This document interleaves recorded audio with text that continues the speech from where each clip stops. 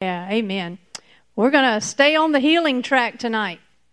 You need to stay on the healing track like every minute or every day, every hour, every second, right? Because it's a promise. Amen. Well, before we get really started, I want you to think about something real quick. I was thinking about something.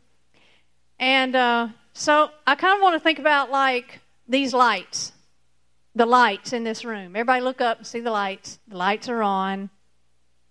When you were a kid, when you were a little child, you learned how to turn on a light switch, right? I mean, like some of us could barely walk and we would, we found that light switch and that was a toy, right? Turn the light on. Now, nobody told you about electricity, right? Nobody told you how circuits work or voltages. When you were 3 years old, you had no idea about hydroelectric power, did you? You didn't know anything about even the switch, the mechanism, the wiring, the things that made that light come on. All you knew and all you cared about was that when you flipped that switch, the light came on, right? You didn't care about the rest. All you knew is flip the switch, the light comes on. And the reason that you knew it was one of two things. Either Mama told you that's the way it worked, because everybody trusts Mama, right? Someone you trust told you, or you saw somebody else do it, and you just did what they did, right? One of two things. Someone told you that you trust, or you saw someone else do it, and you did it. Okay? And so, regardless, you believed it, and so you played with that light, on, off, right? Because you knew it was going to come on, all right? And so even today, you have learned a little bit more about electricity. You know a lot more than you did when you were 3 years old about the way electricity works, right? Some of us have even studied a little bit more about hydroelectric power and how electricity flows and all that kind of stuff. We know a good bit more than we did when we were little, right? But every time you flip the switch on, are you thinking about all that? When you go into a dark room and you reach for the switch, do you go, okay, wait now. I know when I flip this switch, this electricity comes from Lake Martin Dam and it flows through a substation and it comes through. No, you're not thinking about all that, are you? No, you just turn the switch and it comes on. Even though you know now, you just turn it on, it comes on. That's something similar to what we call childlike faith. Okay? Childlike faith, that term is not in the Bible, but it is represented in the Bible. To take God at His word, right? To trust Him just because He said so. Amen? And to be childlike in your faith doesn't mean you have to stay ignorant. Think about a child that's learning. They ask a lot of questions, don't they? Why? Because they want to learn. They want to know. They want to grow. They are very trusting in the things that you tell them. But they're full of hopes and dreams and nothing is impossible to them. You get that? And so it got me thinking about that. Why have we made healing so complicated? Why have we made it so complicated? Why is it that we can't just receive it just like flipping on a switch? Why do we have to study it and dissect it and tear it apart and find out every detail before we'll believe that it's true? Okay? We act like we got to get every detail figured out before we're going to believe it. And, real faith is believing what God said is true just because He said it. And then, believing and then renewing your mind to the why. Believe it and then, don't stay ignorant about it, but believe and then renew your mind to why. It's the same with salvation. How many of you, somebody presented the gospel to you and you said, wait a minute now, I'm going to have to study this whole thing out and learn every detail before I can, ask Jesus into my heart. Because Nick says yes. And some of us are analytical that way. But faith believes and then finds out the details. Okay? Salvation and healing and provision. Everybody say salvation, healing, and provision. All come in the same benefit package. Okay? And so if we believe for salvation like a child, because Jesus said so, why have we made healing so complicated? All right? And so that's where we've been for these past few weeks is I want you guys to be at a place where you believe that healing is for you. And now we're working out the details. So I hope that's where you are. Tonight I'm going to share with you some methods of healing. I've been promising you that I was going to do that, right? Some methods of healing. But before we do that now, how many of you believe that Jesus has already provided your healing? You got to before we can go any farther, you got to have that. You got to know the promise. Jesus has provided your healing already. Okay? How many of you know it's God's will for everyone to be healed? It's God's will. How many of you know that God is not withholding healing from you? You got to know that. Okay? It doesn't do you any good to know the rest if you think that it's not yours, it's not God's will, and it's not already provided to you. You got to have that up front. Okay? That's part of that childlike faith. All right? So, I'm going to show you several ways that God can respond to your faith for healing. What did I just say? What's the key part of what I just said? Respond to your faith. I'm going to show you how God can respond to your faith for healing. I said faith. I said that big word again, that tiny little big word, faith. Okay? Because all of these methods that I'm about to show you require your faith, except for one. Except for one. I'll tell you in a few minutes, okay? Your faith is involved. And then acting on that faith is of utmost importance, okay? So acting on your faith, don't forget that part. You got to have faith, and you got to act on your faith, okay? All right. So not in any particular order, but I'm just going to share you some methods of healing, okay? So the first one that I'm going to share with you is, if you're taking notes, you can write this down. Number one is demand. Demand? Really? Demand healing? That seems a pretty bold thing to say, right? Demand. Let's look at John chapter 14, verses 12 through 14. John 14, 12 through 14. Say amen when you get there. All right. John chapter 14, verse 12. It says, "Most assuredly, I say to you, he who believes in me, the works that I do, he will do also. And greater works than these he will do, because I go to my Father. And whatever you ask in my name, that I will do, that the Father may be glorified in the Son. If you ask anything in my name, I will do it." Okay, that's pretty straightforward right there. But I want you to notice that's not prayer. That's not prayer. There's no prayer in that. Okay? The Greek word, here we go, Keith. The Greek word for that little word ask, that's what we're going to start with. That word literally means demand. It means to demand something. Okay? And basically what you're doing is you are demanding something of the devil or something that is yours in the name of Jesus. You're making a demand on a promise that's already there. Okay? Now, there was a Greek scholar. His name was P.C. Nelson. How many of you have read some P.C. Nelson? P.C. Nelson was probably the greatest Greek scholar since Greek was an actual spoken language. P.C. Nelson could speak something like 30 languages, and he would study his Bible in Greek on purpose because he was just that good.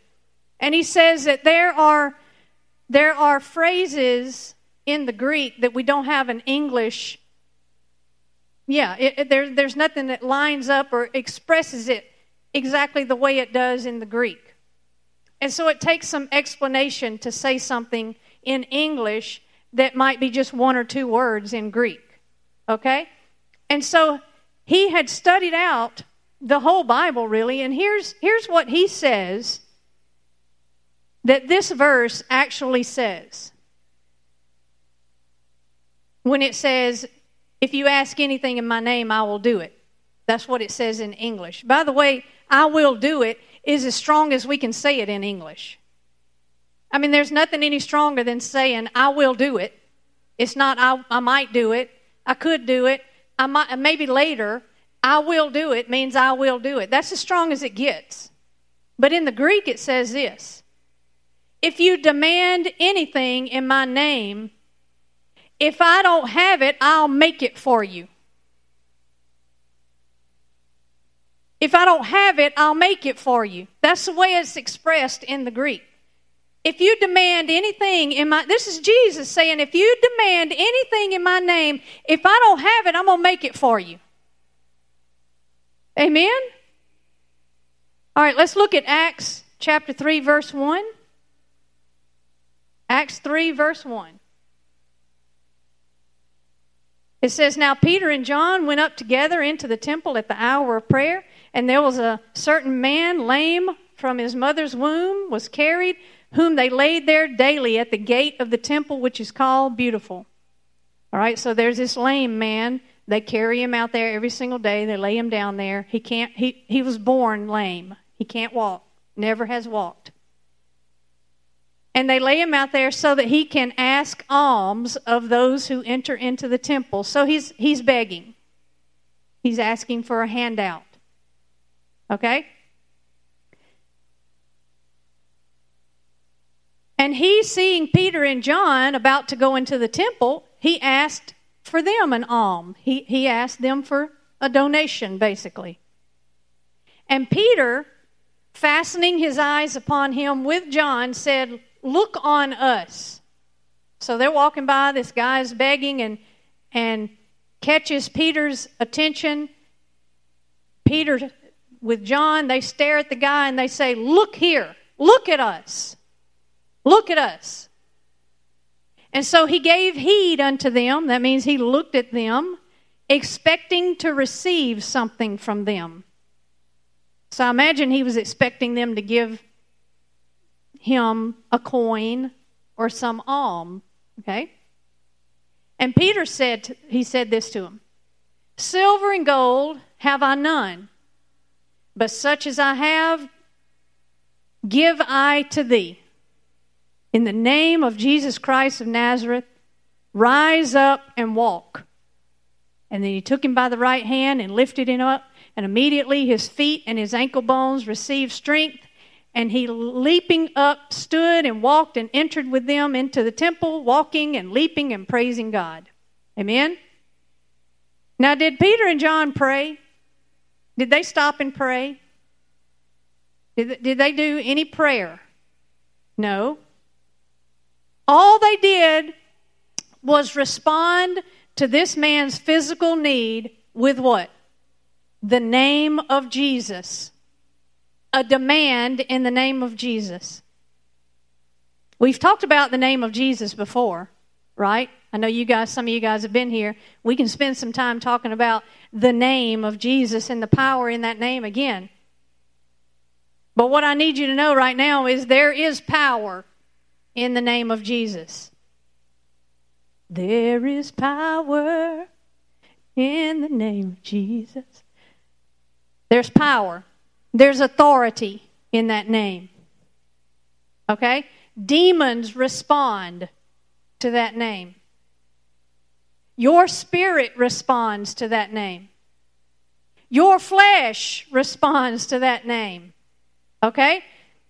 When you apply the name, a response happens. And Jesus said, when you use his name, it's just as if he's standing right there. In person. When you use his name, it's just as if he is there with you. Because he is. Okay? And so it is scriptural to demand something, in particular healing, in the name of Jesus. So don't be wimpy. When you're talking about healing, don't be wimpy and just say, well, if it's your will, God, if you want. No, it's scriptural for you to demand something that is a promise to you. You're not demanding something of God. Now, don't misunderstand. You are demanding that your flesh line up. You're demanding evil spirits to line up. Why? What gives you that right? Name of Jesus. The name of Jesus. The name of Jesus. Okay? Now, you got to understand. Using the name of Jesus is not some magic trick. Okay? You can't toss his name around like candy. It doesn't work that way. You got to attach your faith to his name. You got to attach his name to your faith. Okay, if you're just throwing his name out there on a whim and saying, I'm going to see if this works, then there's no faith. Okay? When Peter told that man to stand up and walk, he knew some stuff. Peter knew some truth. He didn't just, hey, John, let's go over there and just see what we can do with the name of Jesus over here on this man. It might work. Maybe let's just go try it out. No, he knew something. He knew some truths. Here's what he knew. He knew that God wanted that man to be healed. How do you know that? Because God wants everybody to be healed. It's his will. All right? Another thing he knew that Jesus had given him the power or the authority to use his name. He didn't, I don't know if I can use Jesus' name or not, but I'm going to try it out. No, he knew he had authority to use the name of Jesus. He knew it. Peter knew in his heart that he had faith for this man's healing. Maybe that man didn't know Jesus, but Peter knew him, and he knew he had faith enough to go over there and that man would be healed. Amen? He knew when he spoke the words of faith that God's power would respond. Peter knew when he spoke faith-filled words, God's power would connect. He knew it. He knew it. And here's the biggest thing. He didn't doubt. He did it with no doubt. He did not doubt. This is very important. He did not doubt. Okay?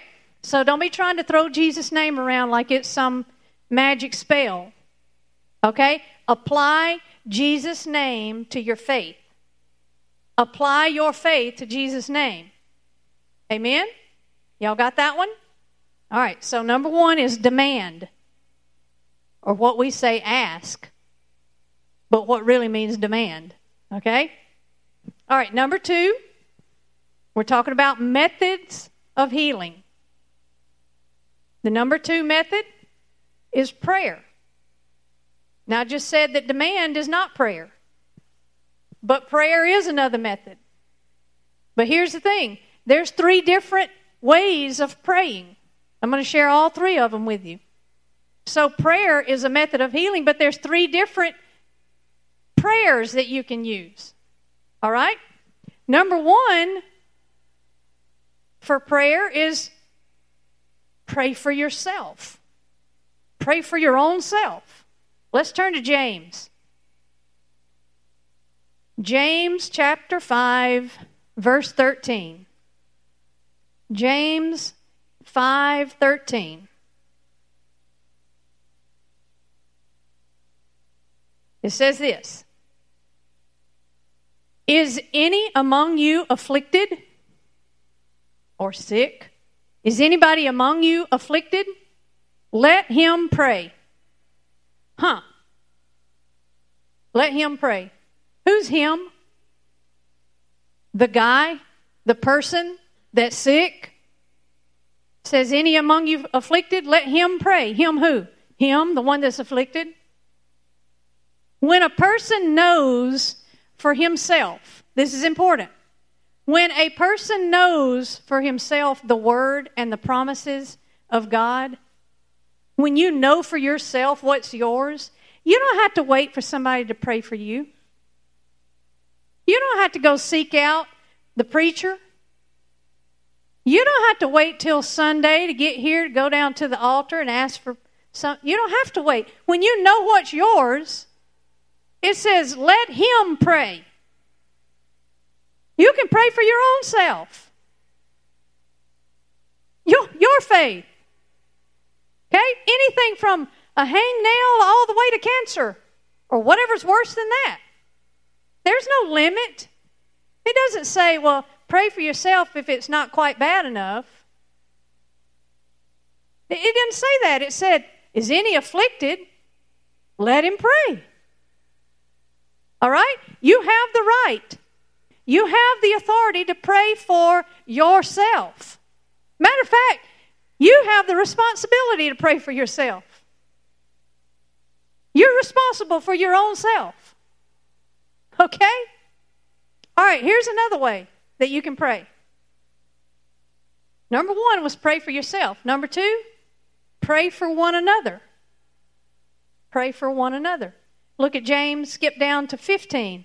James chapter 5, verse 16. James 5:16 says, confess your faults one to another and what? Pray one for another, that ye may be healed. And the effectual, fervent prayer of a righteous man availeth much. It says, pray one for another, that ye may be healed. So, who is one another? When it's talking about pray one for another, who is that? Just the preacher? No. That's me praying for you, you praying for him praying for her, she prays for him. That we're one another. No special title, no degree. You don't have to have go to Rhema to be able to pray for one another. Just one another. Pray for one another. It is scriptural to ask other believers to pray for you. It's okay to ask for prayer. Okay? But here's where we miss it. But don't miss it now. There's some people who get dependent on other people praying for them. Every little ailment that comes along, they go find, please pray for me. Everything. They're asking somebody to pray for them, it seems like every day. And instead of growing in their own faith, they rely on somebody else's faith. And then they wonder why healing quits working for them. You got that? They get in this cycle of sick, healed, because other people's faith is helping them through. And then eventually it just quits working because they just are not doing anything for themselves. They're just relying on other people. And that'll work for a while. It's like a child. A parent has authority over a child to a certain point. They can pray for that child to be healed, be protected, but at some point, what happens? Child grows up and they got to take responsibility for themselves. Now that doesn't mean that child as an adult doesn't come home every now and then and say, Dad, Mom, I need some help with something. Because we need to pray for one another. But don't be dependent on one another. But it is scriptural to pray for one another. And we need to be able to ask people, pray for me. I need some support. I'm praying for myself, but I really would appreciate you guys praying for me too. Does that make sense? All right. It is God's will that we pray for one another. All right? Now here's the third prayer. Three ways of praying. Here's number 3. Number 3 is get the elders and the oil. Now you guys have heard me say elders and the oil like every Wednesday night. I keep taunting you with the elders and the oil, right? All right, here we go. Let's look again at James 5, and right in the middle there, 14 and 15. James 5, 14 and 15. It says, is any sick among you? Let him call for the elders of the church, and let them pray over him, anointing him with oil in the name of the Lord.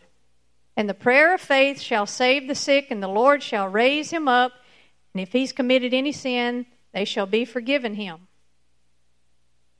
All right, now listen closely. Sometimes a person develops a sickness or a condition that is so overwhelming, they don't know what to do. They are completely overwhelmed with this thing. Or maybe they're unconscious. Okay? If you study the Greek, again, here we go back to the Greek.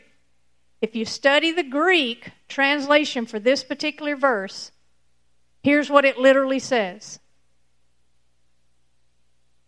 If there is any sick among you beyond helping themselves.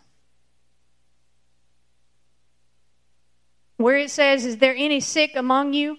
That phrase in the Greek right there says, if there's any sick among you who are beyond helping themselves. Okay? There are times, there are conditions where you are exhausted and your faith is weak. All right? And you need the support of mature, faith-filled elders to stand in agreement with you. That is scriptural. All right? But even so, watch this.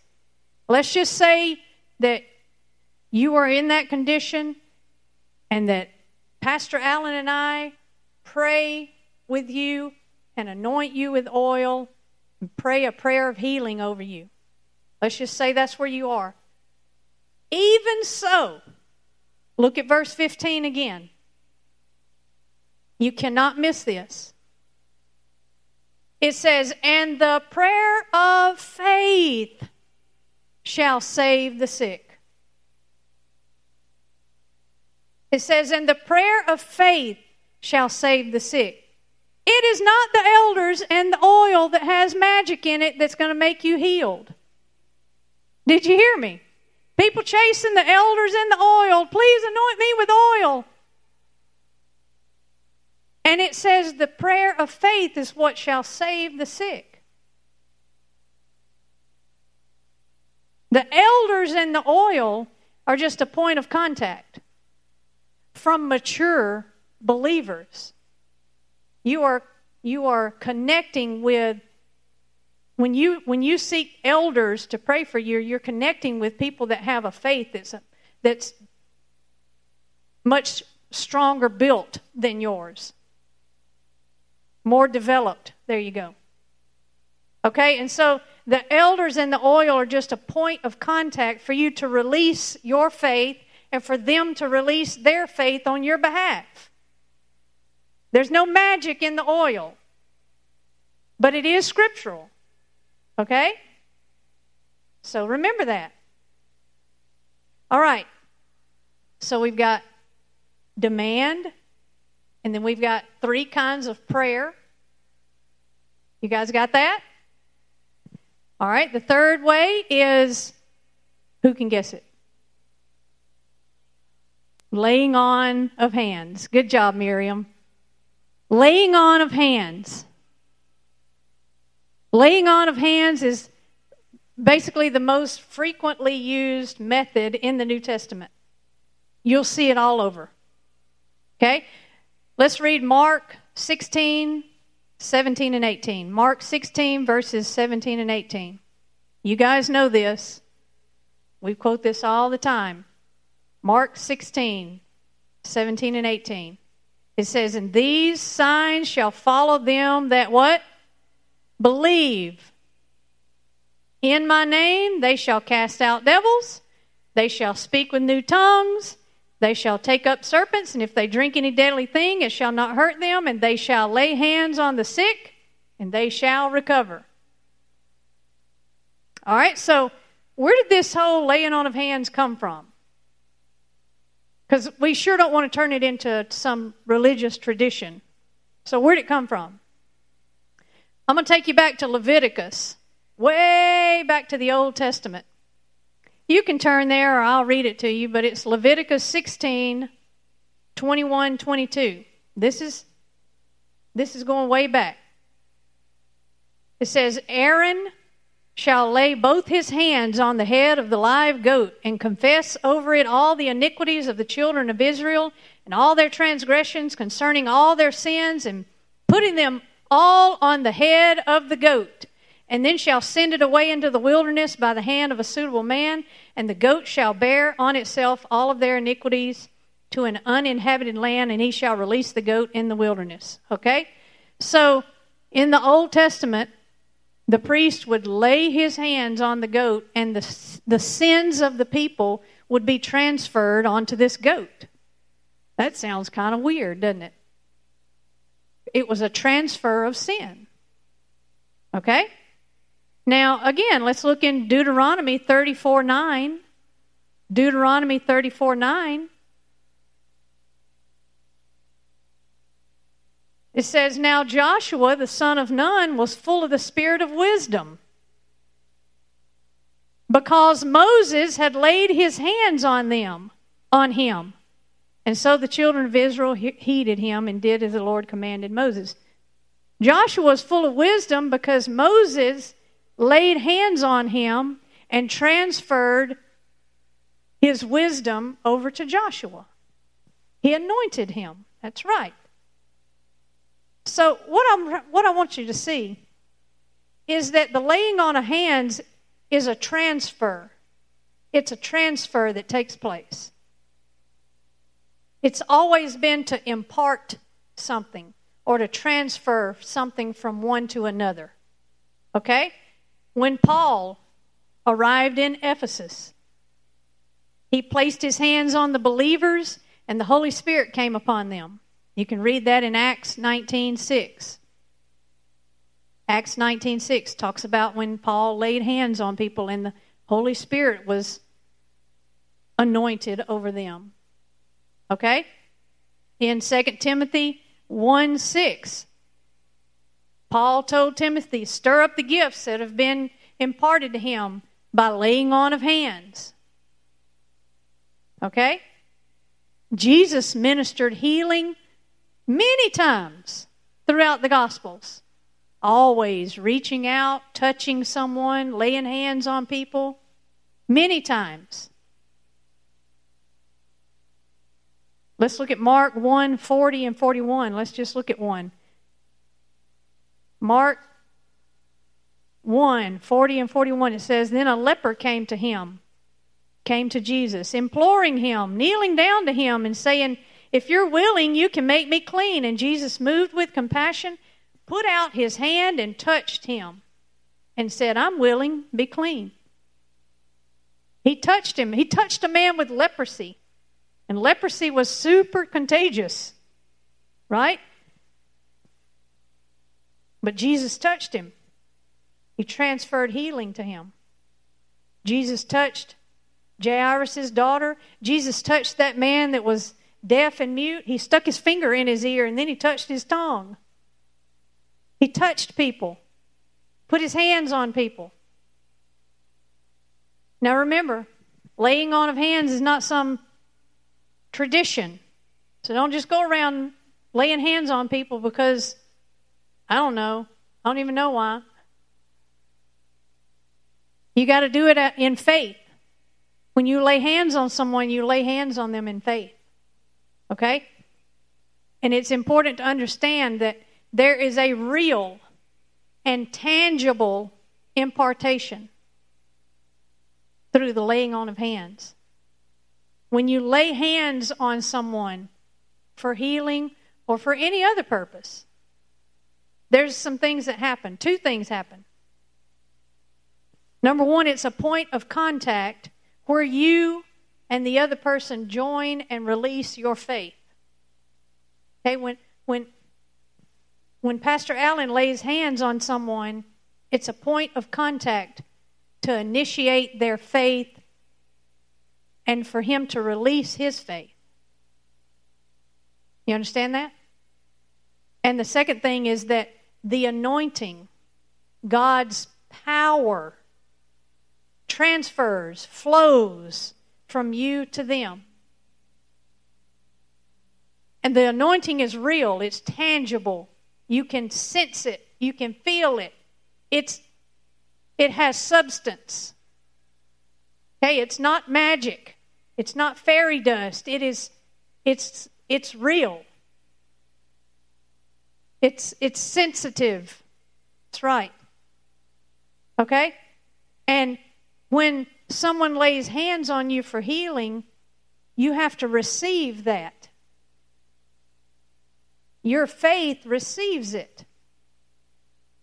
I've heard Brother Hagin and others say when he would lay hands on someone, he'd feel that anointing go out of his hand. And then that person would reject it and he'd feel it come back.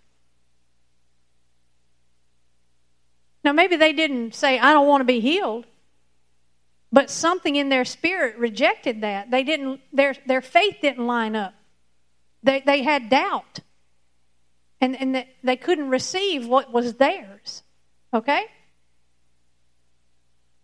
So when you lay hands on someone or someone lays hands on you, be receptive. Be aware of God's power working through and in you. All right? Y'all got that one? All right. Number 4. And this is when I was telling you that at the beginning. They all require your faith except for one. Let's talk about this one. And we're going to talk about it about this much. Because we could talk about it for, I don't know, forever. We're just going to scrape the top of the iceberg tonight, okay? This method is what is called the gifts of healing. The gifts of healing. And that's with an S. Gifts. Actually, in the Greek it says gifts of healings. It's a double plural. All right, let's read 1 Corinthians chapter 12, verses 8 through 10. 1 Corinthians 12, 8 through 10.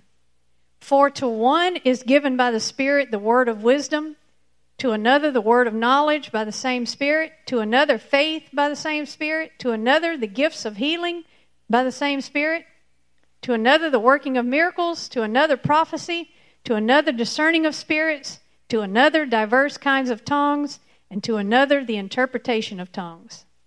All right. Spiritual gifts. Gifts of the Spirit. Okay, there is a huge amount of teaching to be done right there.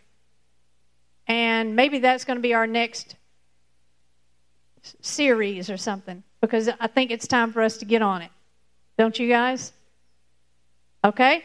But just for tonight, I'm just going to scrape the top of the gifts of healing, since we're talking about healing, which is one of the 9 gifts of the Spirit. Spiritual gifts. Okay? Sometimes God will move by His own will to supernaturally heal someone. By His own will. Now, sometimes we mistakenly call these miracles. I've heard people say, miracles happened. at church or at that revival or whatever. Miracles. This is not a method that the preacher can call up. Okay, this is not something that Pastor Allen can say, I think today we're going to move in the gift of the gifts of healing. So, and then pray and say, Father, send your gifts of healing and we'll just get everybody healed. It doesn't work that way. It does not work that way. Pastor can't call up the gifts of healing at his own whim. It does not work that way. Okay? It is a manifestation that comes as the Father wills, as God wills. All right? And yeah, they happen sometimes when the preacher is preaching on something like that, and the people are engaged and they're expecting and they're yielded to the Spirit of God, then those things sometimes will happen. What we call a miracle, what we call the gift of healing will happen. They are not always in operation, though. Okay? I've been in a service before where a minister would there might be 1,000 people in there. And he would just look at one person and say, the Spirit of God says, if you'll do so-and-so, if you'll come up here, I'm going to lay hands on you and, that growth that you've got there will disappear. For no apparent reason, out of 1,000 people, the Spirit of God will move on one person. Have you seen that happen? You see a line of people in wheelchairs and one of them get up and be healed and the other ones don't receive their healing that way. They might receive their healing another way, but the gift of healing might just, for no apparent reason. Have you ever seen that happen? Okay? And the big question is, well, why didn't God just heal everybody that way? Why didn't he just do all of that? Just do it for everybody. Okay? There's some answer, but the biggest answer is we don't know. Because his ways and his thoughts are higher than ours. He can see more than we can see. He knows more than we know. Right? And he's not withholding healing from you just because you don't get it that way. He's given us all them other ways to receive our healing. All right? Now, there's a lot to learn about the gifts of the Spirit, in particular, the gift of healing. But here's one reason why we might not see more of that. Because the Word of God says to desire those gifts. To desire. It says desire the gifts. And how much desiring are we doing? Here's another big thing. Paul was the one that wrote that scripture that says, hey, I think it was the church at Ephesians. Hey, Ephesians church, desire the gifts. He didn't write a letter to just Austin and say, hey, Austin, desire the gifts. And if you desire the gifts, then the gifts are going to manifest for the whole church. That's not what he said. He said, hey, Corinthian church or Ephesus church. He wrote the letter to the whole church, not to just one person. Now, each of us have to desire it as a whole, but our church needs to be desiring these gifts. The church, Compass Church, needs to be desiring the gifts to manifest. We got to want them. The Holy Spirit ain't going to bust the door down and come in here and drop the gifts on us just out of the clear blue. We got to desire those things. Do you hear me? We got to desire tongues, interpretation. All of the gifts. We got to desire them. And we can't desire something we don't know about. So we got to know about them. So maybe that's why the gift of healing, the gifts of healing don't manifest as much as, like when I was a kid, I saw a lot of that. Not so much anymore. I don't think we're desiring it. And frankly, I don't think we've been teaching it. Okay? So, got off on a tangent there for just a minute. But I think we need to get to a place where we're desiring the gifts of the Spirit.